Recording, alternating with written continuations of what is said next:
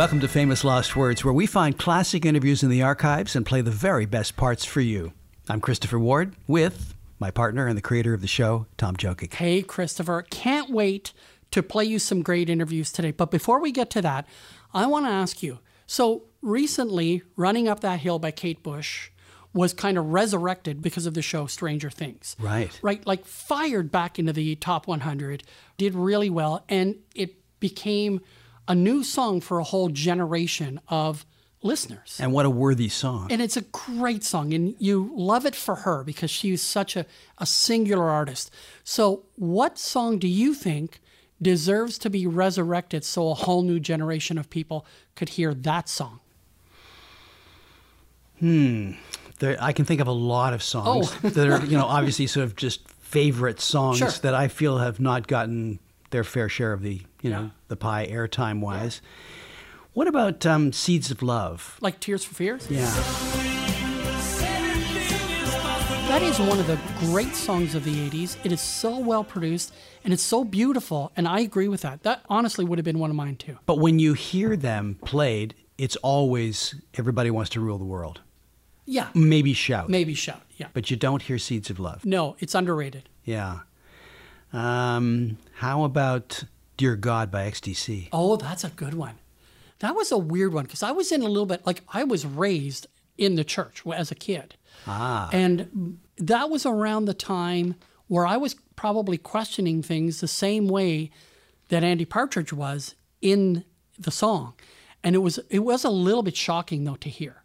As a person who was raised that way, and as a person who was kind of making that transition, maybe away a little bit from that way of thinking, but the song still shocked me a little bit. But it is a great song, very powerful. Would it still have the ability to shock today?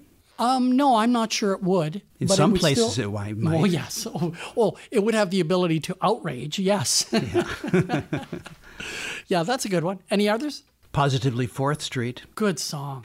Great song. And I mean, if you can say that Dylan's songs don't get enough play, then, yeah, it'd be hard to find one that qualifies. But for me, Positively 4th Street, which came right along the same time as Like a Rolling Stone, is like forgotten compared to the other song. And that's the song, by the way. It wasn't Like a Rolling Stone.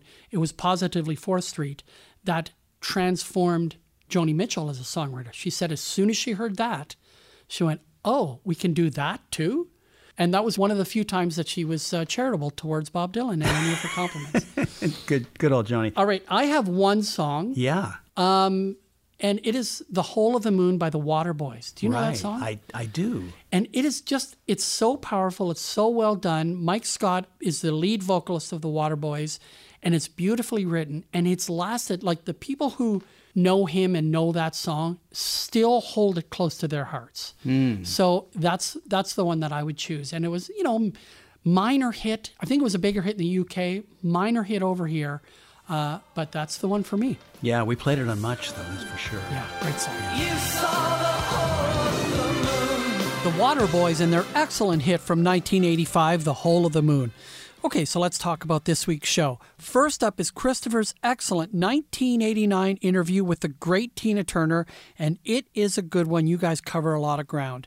Then we have a really entertaining chat with Cher from 2003, and this is during her farewell tour. Of course, she had another farewell tour in 2014 and another one in 2018, but this is from the 2003 farewell tour. But this chat with her is amazing. She's in great spirits talking to Marilyn Dennis and Roger Ashby. And we wrap up the show with a very in-depth and fascinating interview with Melissa Etheridge from 1995. Melissa talks about her music and live performances and how she dealt with her personal life being in the tabloids. It's a solid show from beginning to end. Let's get rolling with Tina Turner. From 1984, that's Tina Turner. What a song. Better Be Good to Me. Love that song. Yes. And of course, we've had the writer of that song, Holly Knight, on this show. That's right. Talking about how she created it. And it's a great story. Episode number, this is a test. 17,000,003. By the way, you can also see that on YouTube. Christopher, you have a series on YouTube called, I think it's called Songwriters on Songwriting. On songwriting. On songwriting. And Holly Knight is describing how she created this song. It's a great story. All right, Tina, let's go. Tom, it's amazing to me to think that Tina Turner was 50 when I did this interview. And not that 50 is old, but the breadth of her career and life up until then was just extraordinary. And as you'll hear in the conversation, she was not slowing down at all. She'd had the comeback of all comebacks on the charts, and in her personal life story that was incredibly inspiring and harrowing by turns. All of it was documented in her autobiography, I, Tina.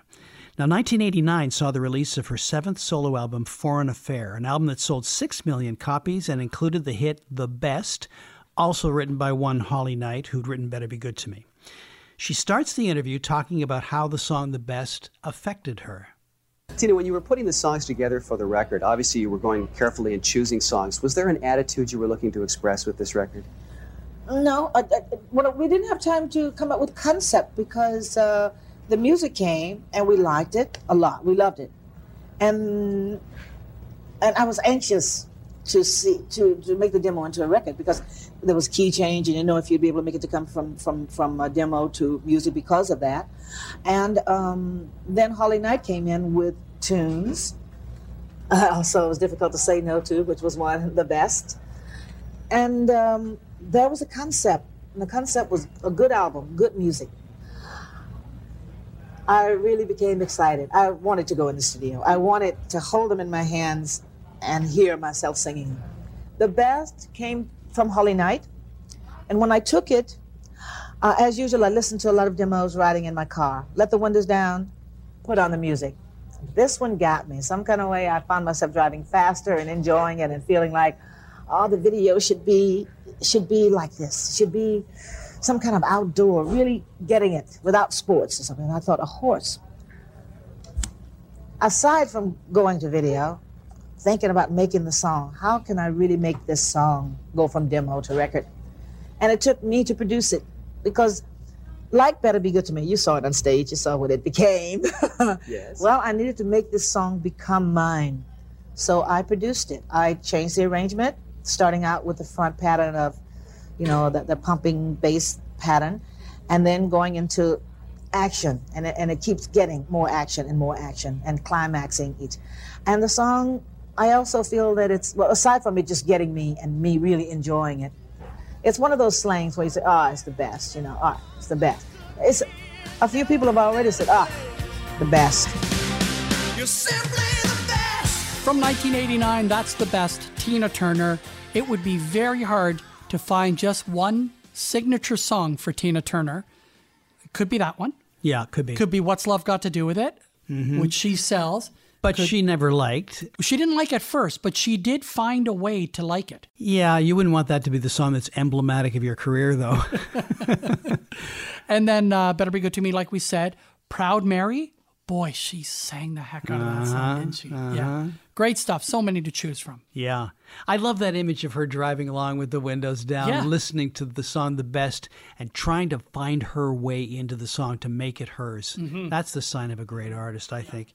Here she talks about her influences. Delivery, Sam Cooke, Ray Charles. I was mixed with a lot of male singers at the time when I was working with Ike in the beginning stages, and they were all really trooper singers. They could sing anything. They weren't dancers. They were just singers.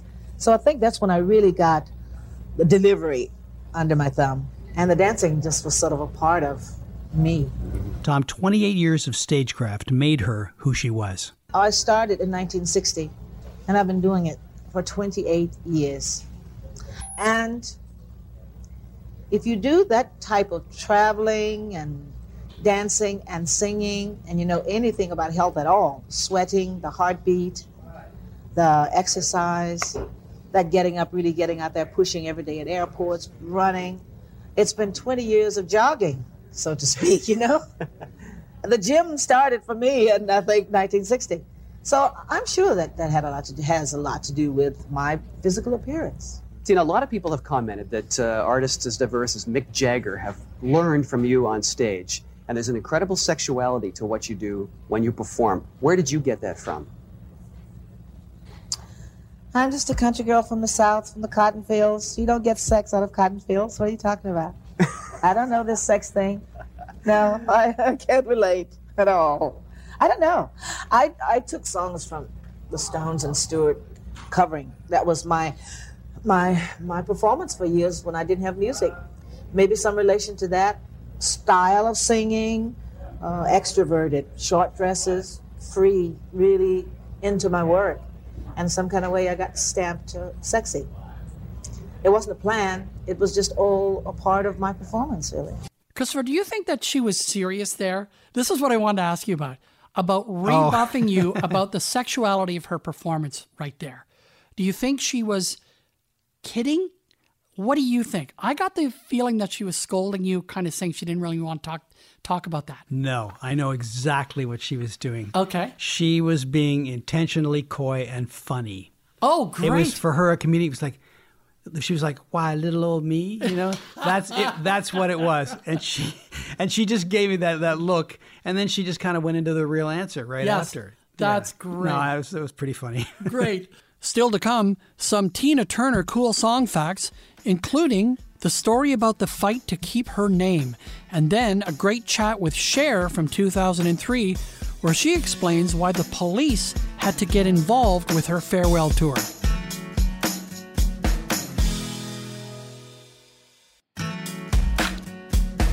This is Famous Lost Words, where we find classic interviews from the archives and play the best parts for you. I'm Christopher Ward with Tom Jokic. Still to come, Cher and Melissa Etheridge, but we're not finished with Tina Turner as we share some cool Tina facts.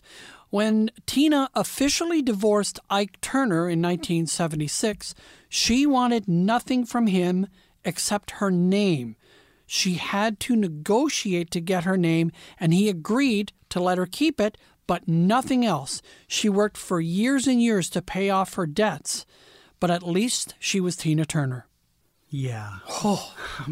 That is truly a harrowing story. Yes. If you've ever read that autobiography. Yeah. She writes it with Kurt Loder, who was from Rolling Stone. And that brand new documentary about Tina, in which she looks back on her own life, is extraordinary, and she tells that story as well. One of the first signs of her comeback, by the way, in the early 80s was when the synth band Heaven 17, do you remember them? I do. Yeah, they had a great song called Let Me Go. They got her to sing Ball of Confusion. And it was kind of this minor hit, and it was this like wedge that kind of got her noticed again, right? Okay, so her 50th anniversary tour in 2008, in 2009, grossed $132 million. Wow. Great. Played to more than 1 million people. Great. She was 69 years old at the time. It's stunning how much energy she has. Yeah, she has it. Yeah. She's amazing. So, What's Love Got to Do With It was written by Terry Britten and Graham Lyle, who'd had written a couple of hits for Cliff Richard, including Devil Woman. And they offered him the song first. He turns it down. Donna Summer also turns it down. Tina did not care for the song at first, like you say, but she said her openness to try something new and to be open gave her the courage to step out of her comfort zone and try that song, which many said saved her career. Yeah. Yeah. Absolutely. And by the way, Tina thinks of herself, and I think rightly, as a rock singer, not an R&B or a soul singer. She's a rock singer. That's how she sees herself. She's all of the above. Yes, I agree with that. Better Be Good to Me. Back to that song. Rupert Hine, producer, played all of the instruments on that song except for the guitar, which was by Jamie West Oram of The Fix. Speaking of The Fix, their lead singer, the lead singer of The Fix, sang background on Better Be Good to Me. And to complete the circle, Rupert Hine was the producer of The Fix. I did not know that. That's the great Tina Turner on Famous Lost Words. 1999, that's Cher and Believe, a song that went to #1 when she was 52 years old, making her the oldest woman in the rock era to go to #1. By the way, the oldest man, Louis Armstrong with Hello Dolly when he was 62, and that would have been in about 1964-65.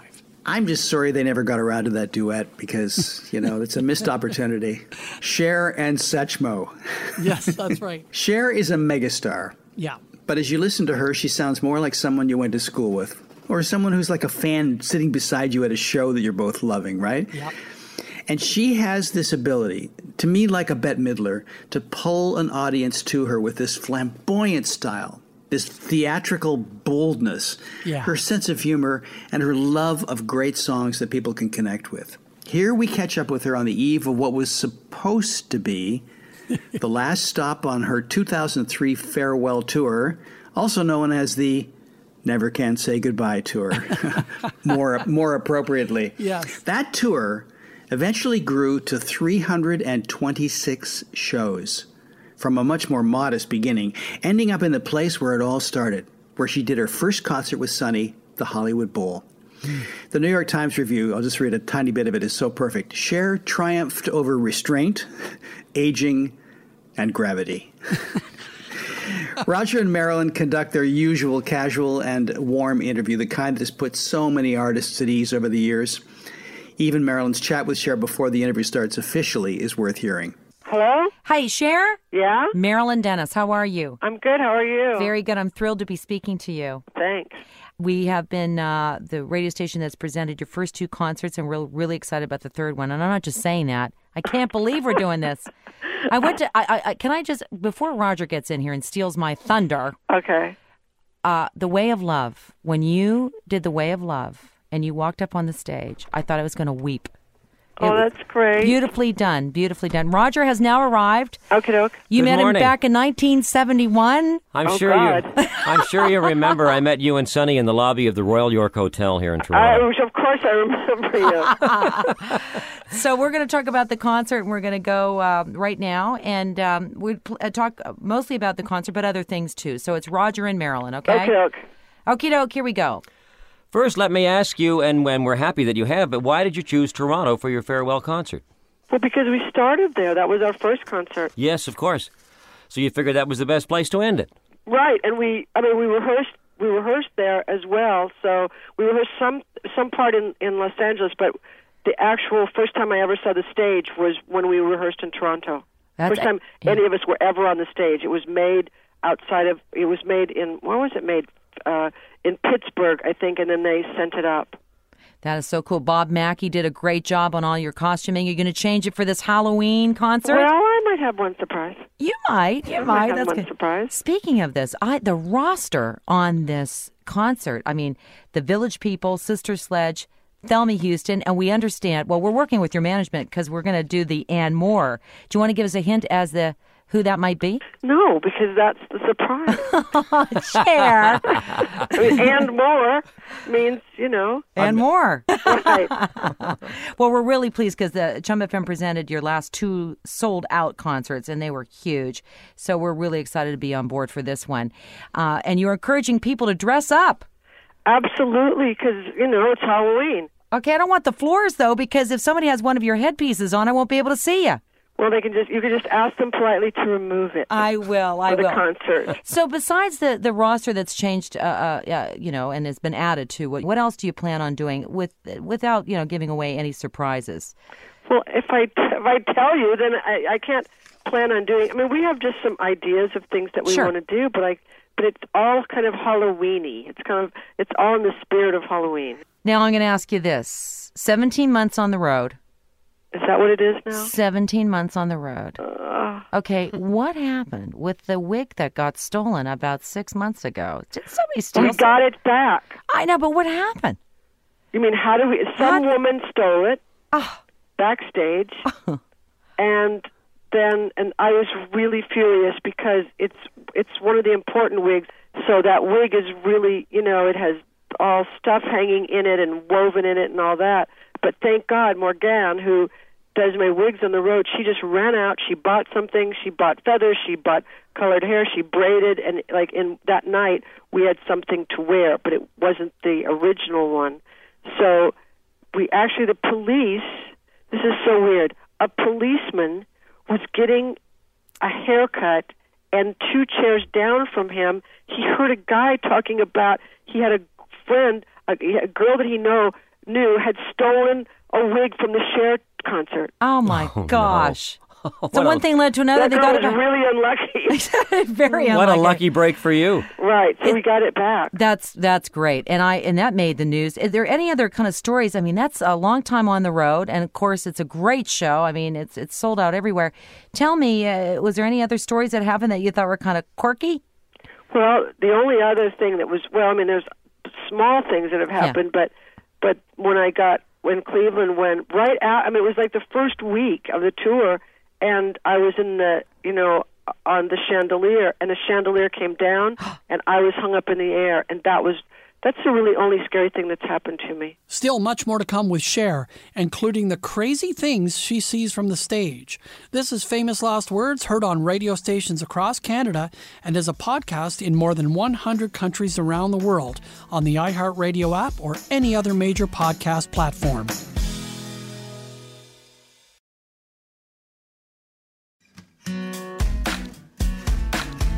Welcome back to Famous Last Words. I'm Tom Jokic with Christopher Ward. In just a few seconds, we're going to start up a great conversation with Melissa Etheridge.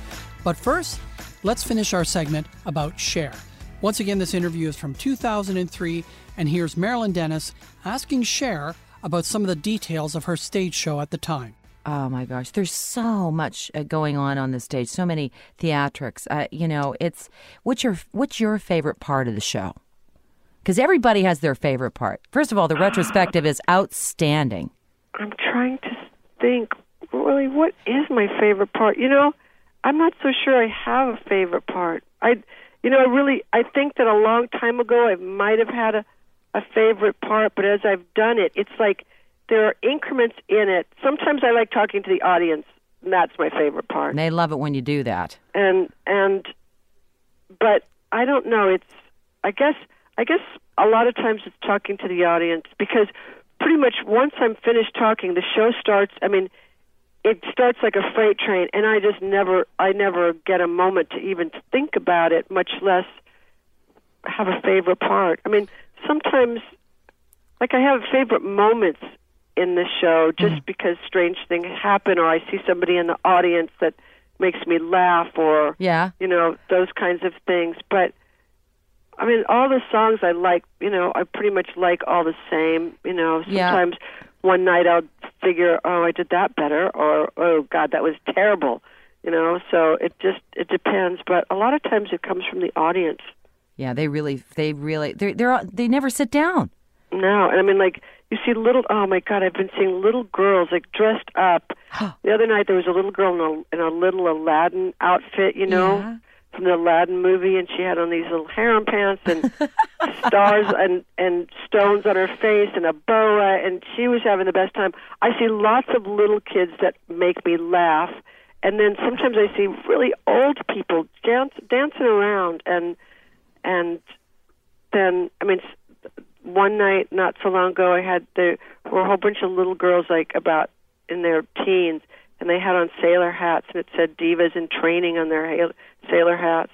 So, I get surprised, all the time by what's going on in the audience. And the dancers do really silly things, too, on stage. It becomes a family, too, doesn't it? Well, we've been together for a really long time. Yeah. So after all of this is done, and it's the next day, what's going on with your life? Are you taking a big vacation after this huge concert? After this tour is finished? Yeah, I really am. There's one thing that I might do in England. Do you know Dame Edna?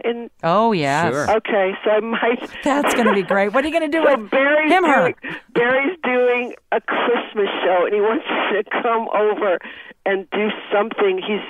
It's Dame Edna's moved into the palace, and he wants me to come and do something, and I love him, so I might. Oh, I think that'll be great to see. Go to England and do something with him in this silly Christmas show. Be prepared. You never know where he's going. Well, I've already worked with him twice. I did a special.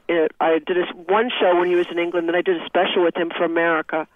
So I know he's crazy, but I really have a good time. He makes me laugh so much. Now, the word farewell has meant different things to different people. Does farewell, in your case, really mean farewell? This is it? We're not going to see you on stage touring again? Yeah. Yeah? All right. It's just, I'm right now at 180 shows. Toronto will be 200 shows. I can't tell you how difficult that is, and it's an almost impossibility. Yeah, you must. I think that it's better to just stop touring now. I mean, I might do like a one-off concert or something. Like I always wanted to do a concert at Carnegie Hall, but I'm never going to tour again. I understand they want you to go to Europe and do a tour there. Well, that's next year. I might finish. I might do in Europe and Australia, and maybe something in Japan. But I mean, I can't. You know, there's only so many places in the world you can go, and plus I'm pretty much finished. But I didn't want to just end in America. You know, I mean, if I end in America, that'll be great. But I kind of did want to see, you know, everybody before I go. Mm-hmm. Well, that's so great. We're Chum FM so proud and excited to be working with you once again. And even though we had successful in the past, hasn't it? It's been really good. It's been a great relationship. And believe you me, sure, I know about relationships, and so do you. Yeah, I do. Gotcha, baby. But listen, I can't wait to see you up on stage.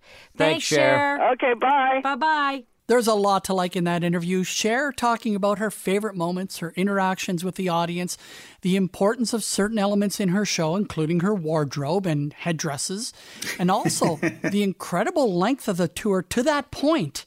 And you can hear her exhaustion. But like you said in the intro, Christopher, that show went on a great deal longer even after that Halloween of 2003 show in Toronto at the then Sky Dome.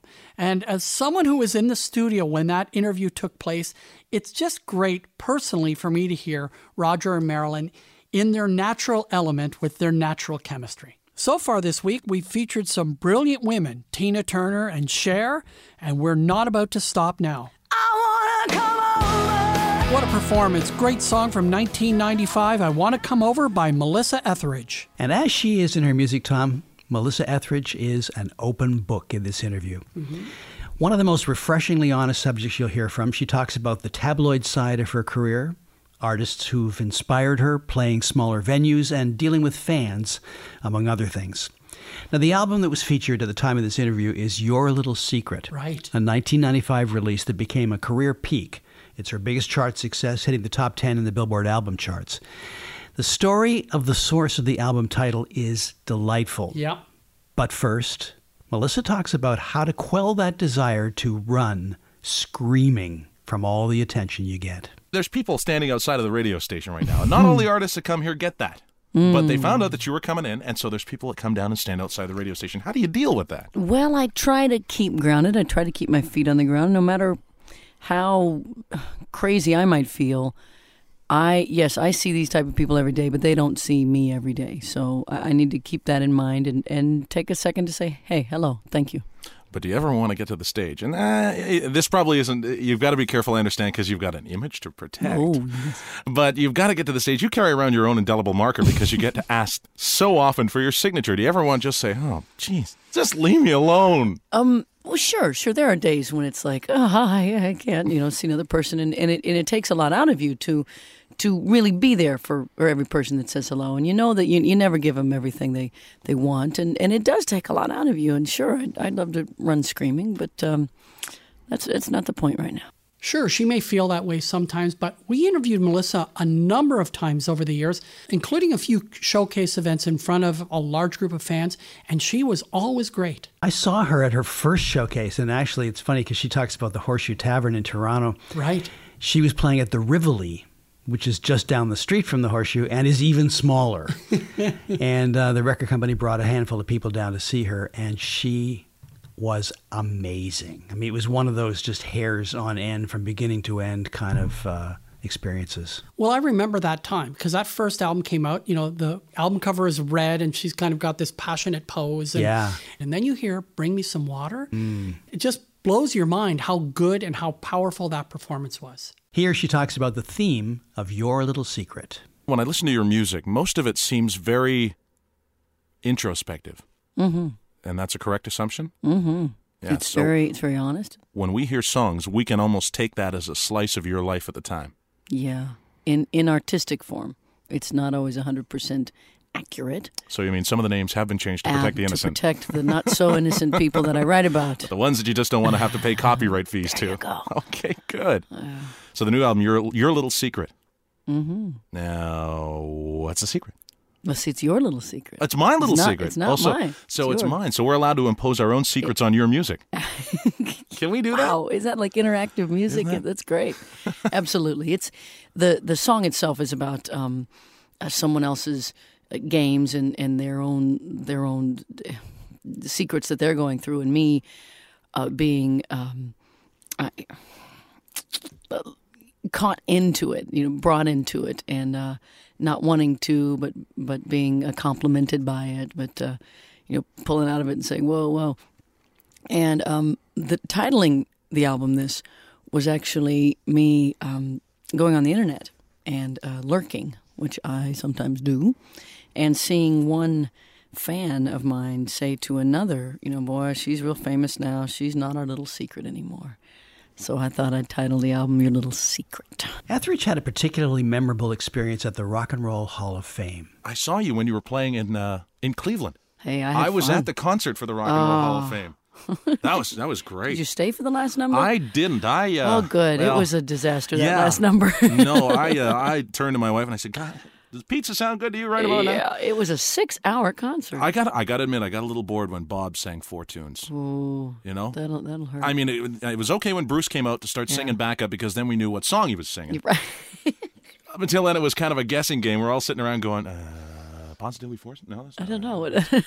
When you went, didn't you? I know that. He can do that.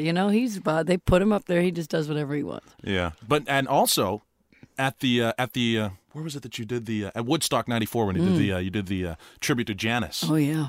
That must be great, but it's also got to be daunting because there's when it's to hear somebody else sing those songs. I think probably you would be one of the few people that could pull it off with enough verve in your voice to do it. Because when you hear, Take a Piece of My Heart. Oh yeah, that's Janis Joplin. Yeah. Period. That's it, and she owns that and that passion. And it was something that I'd always loved to do. Something that I always got inspiration from was her and her work. And I felt, okay, this is my time where I can pay tribute to her.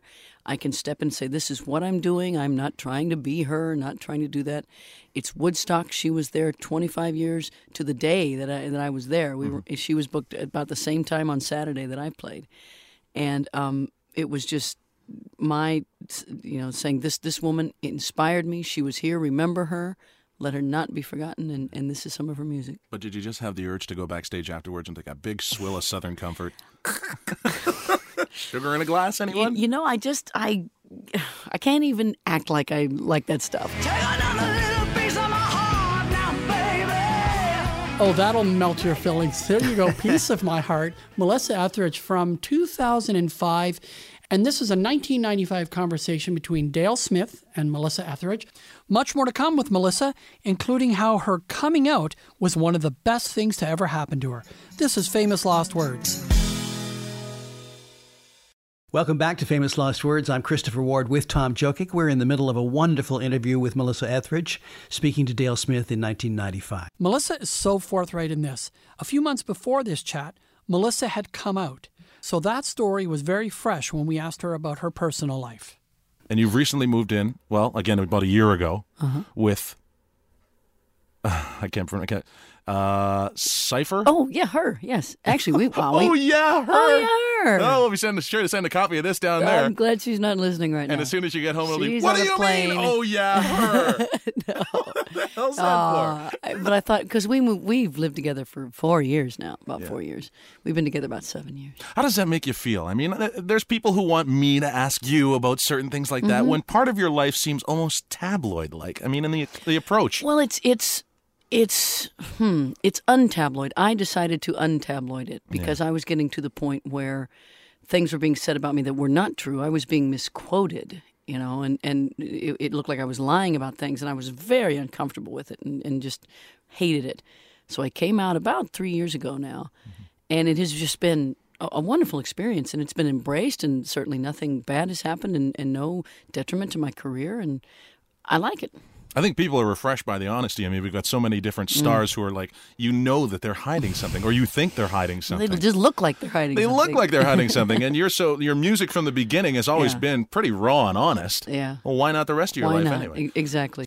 Christopher, this is not the first artist who has spoken about how coming out was one of the best things to happen to them. I don't know if you remember, George Michael talked about that in episode 404, and that's a great episode, by the way. Andy Bell from Erasure, in one of our 80s episodes, talked about not only coming out as gay and how freeing that was, but also when he revealed that he was HIV positive. And that was a huge weight for him, and also very empowering to a lot of his fans and just other people who were going through the same thing. Both very positive experiences from both of those artists. It's amazing. Now, in this clip, she talks about playing the Horseshoe Tavern in Toronto. Right. A much smaller venue than she would usually play. How does that feel to come out now? And I mean, you're playing the Horseshoe. Yeah. Now, when you play a venue like the Horseshoe, what drives you to do something like that when you could come in and, literally you could sell out most of the venues in Toronto? Yeah. Well, that's not what it's all about right now. I'm coming back in March or April to do that. I'll do the proper thing. Everybody who wants to come see me can come see me. This is to get back, sort of, to introduce my new album, where on the last album I spent a lot of time in America, really didn't get up to Canada much.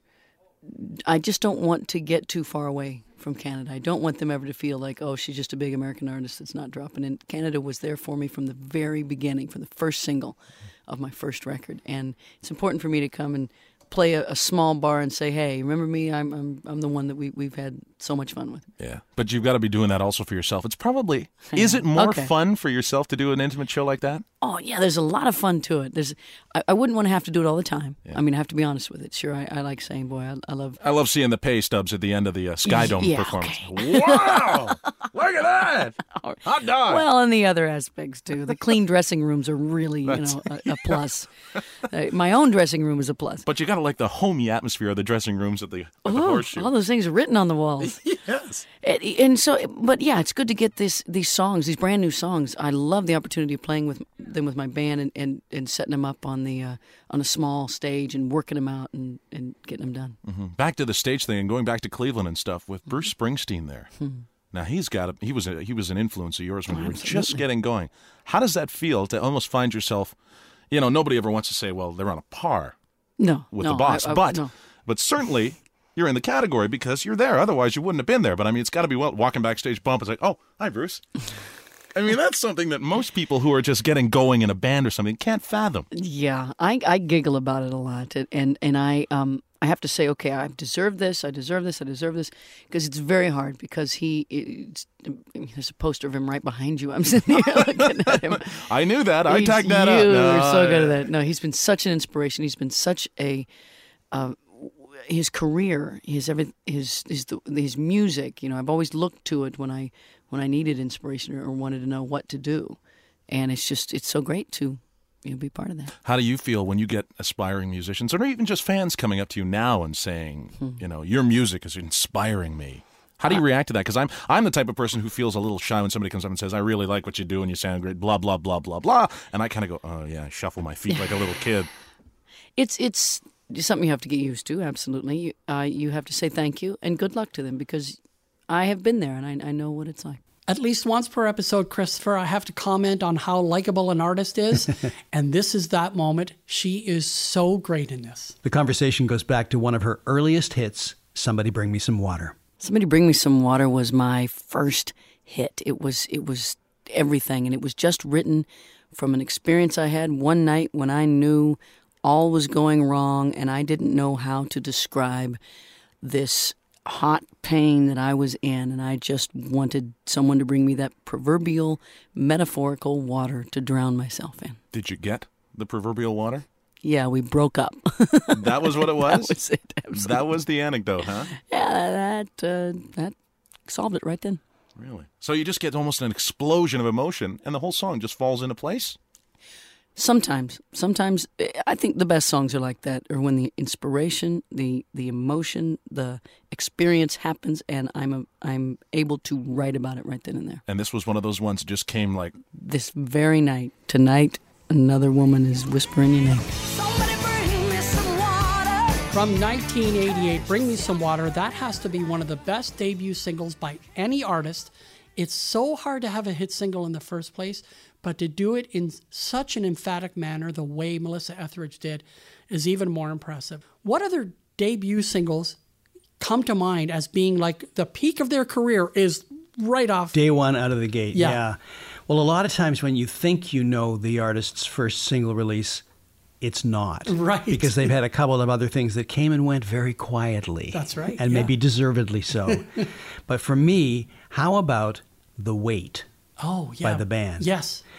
Not only a great hit single, not only launches that group, and they became one of the most famous groups in the history of rock, but it also kind of changed things. It's one of those songs that so many artists from, like George Harrison on down pointed to as like, when that came along, we had to reckon with it. Right. We had to absorb the lessons of that music and then move on with that knowledge. Yeah. And of course, Aretha did a great cover of that song as well. Yeah. Yeah. Any others?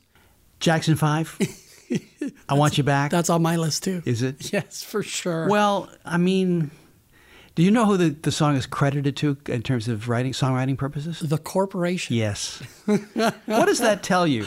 I don't know. That's not a good name for a writing team. I think the real writers are now given credit as opposed to just the corporation. Yeah. Right. It's so weird. Well, I got a bunch of other ones. Of course, Baby One More Time, by Britney. Yeah. Well, that was of the list of the Rolling Stone best debut songs of all time. That was number one. It's funny. It's a song that I kind of came to terms with, where I would find myself singing it and kind of, just loving the groove and everything else. Then I go, well, wait a minute. That's a dumb song. I can't like that, In the end, I've given into it, though. It's a wonderful song. I know us older rock guys sometimes have to wrestle with our own, whatever it is for dealing with those songs. How about Just What I Needed by the Cars? That is a great song and a great debut. Perfect choice. Yeah. Perfect choice. You got some for me? I do. Take It Easy by the Eagles. Oh, yeah. Is right out of the gate a great song, co-written by Jackson Browne and Glenn Frey. And Alive by Pearl Jam. Like, there is a band that announced its presence on the first album and with that first single. Great song. Would you say it influenced the direction of music at the time? Yes, between Pearl Jam and Nirvana, absolutely. Because I think that Take It Easy did that. Yeah. It was it seemed kind of like an obvious, like nice sing-along feeling with a bit of country in it and everything else, but it changed the direction of things quite a bit. I think you're right. And you know what else changed the direction, Christopher? Rock Lobster. No. Really? That's one of my songs. That's one of my favorite first songs. Like, it was so much fun. We went to the beach. Everybody had matching towels. Somebody went under a dock. And there they saw a rock. Oh, my gosh. Well, just for that, Last Train to Clarksville. Last Train to Clarksville is a good song. It's a good song. I just had to do that. Yeah, absolutely. Okay, very quickly, That's All Right by Elvis Presley. Yeah. Maybe the song that kicks it all off. Sultans of Swing was an amazing first song. I love the way that sounded on the radio. Yeah. I know you're not a big Toto fan, neither am I really, but good songs. Hold the Line is a great first single. Dream On by Aerosmith. Phenomenal performance, maybe their best song. And for me, More Than a Feeling by Boston. That first song sounded so good. What is wrong with you, Christopher? Nothing. He is cringing, everyone. Cringing. All right, well, since you referred to the Elvis tune, how about Maybelline by Chuck Berry? Maybelline. Yeah, love that song. As I was motivating over the hill, I saw Maybelline in a Coupe de Ville. All right, there you go. Some great debut singles. And that just got started as a chat about Melissa Etheridge, for Pete's sake. Melissa Etheridge and all those other songs on Famous Last Words. That does it for this week. Famous Last Words is created and produced by my co-host, Tom Jokic, executive producer Sarah Cummings. To binge the more than 100 past episodes, check out the iHeartRadio app or any podcast platform and just browse the library. We're confident you'll find something you'll like.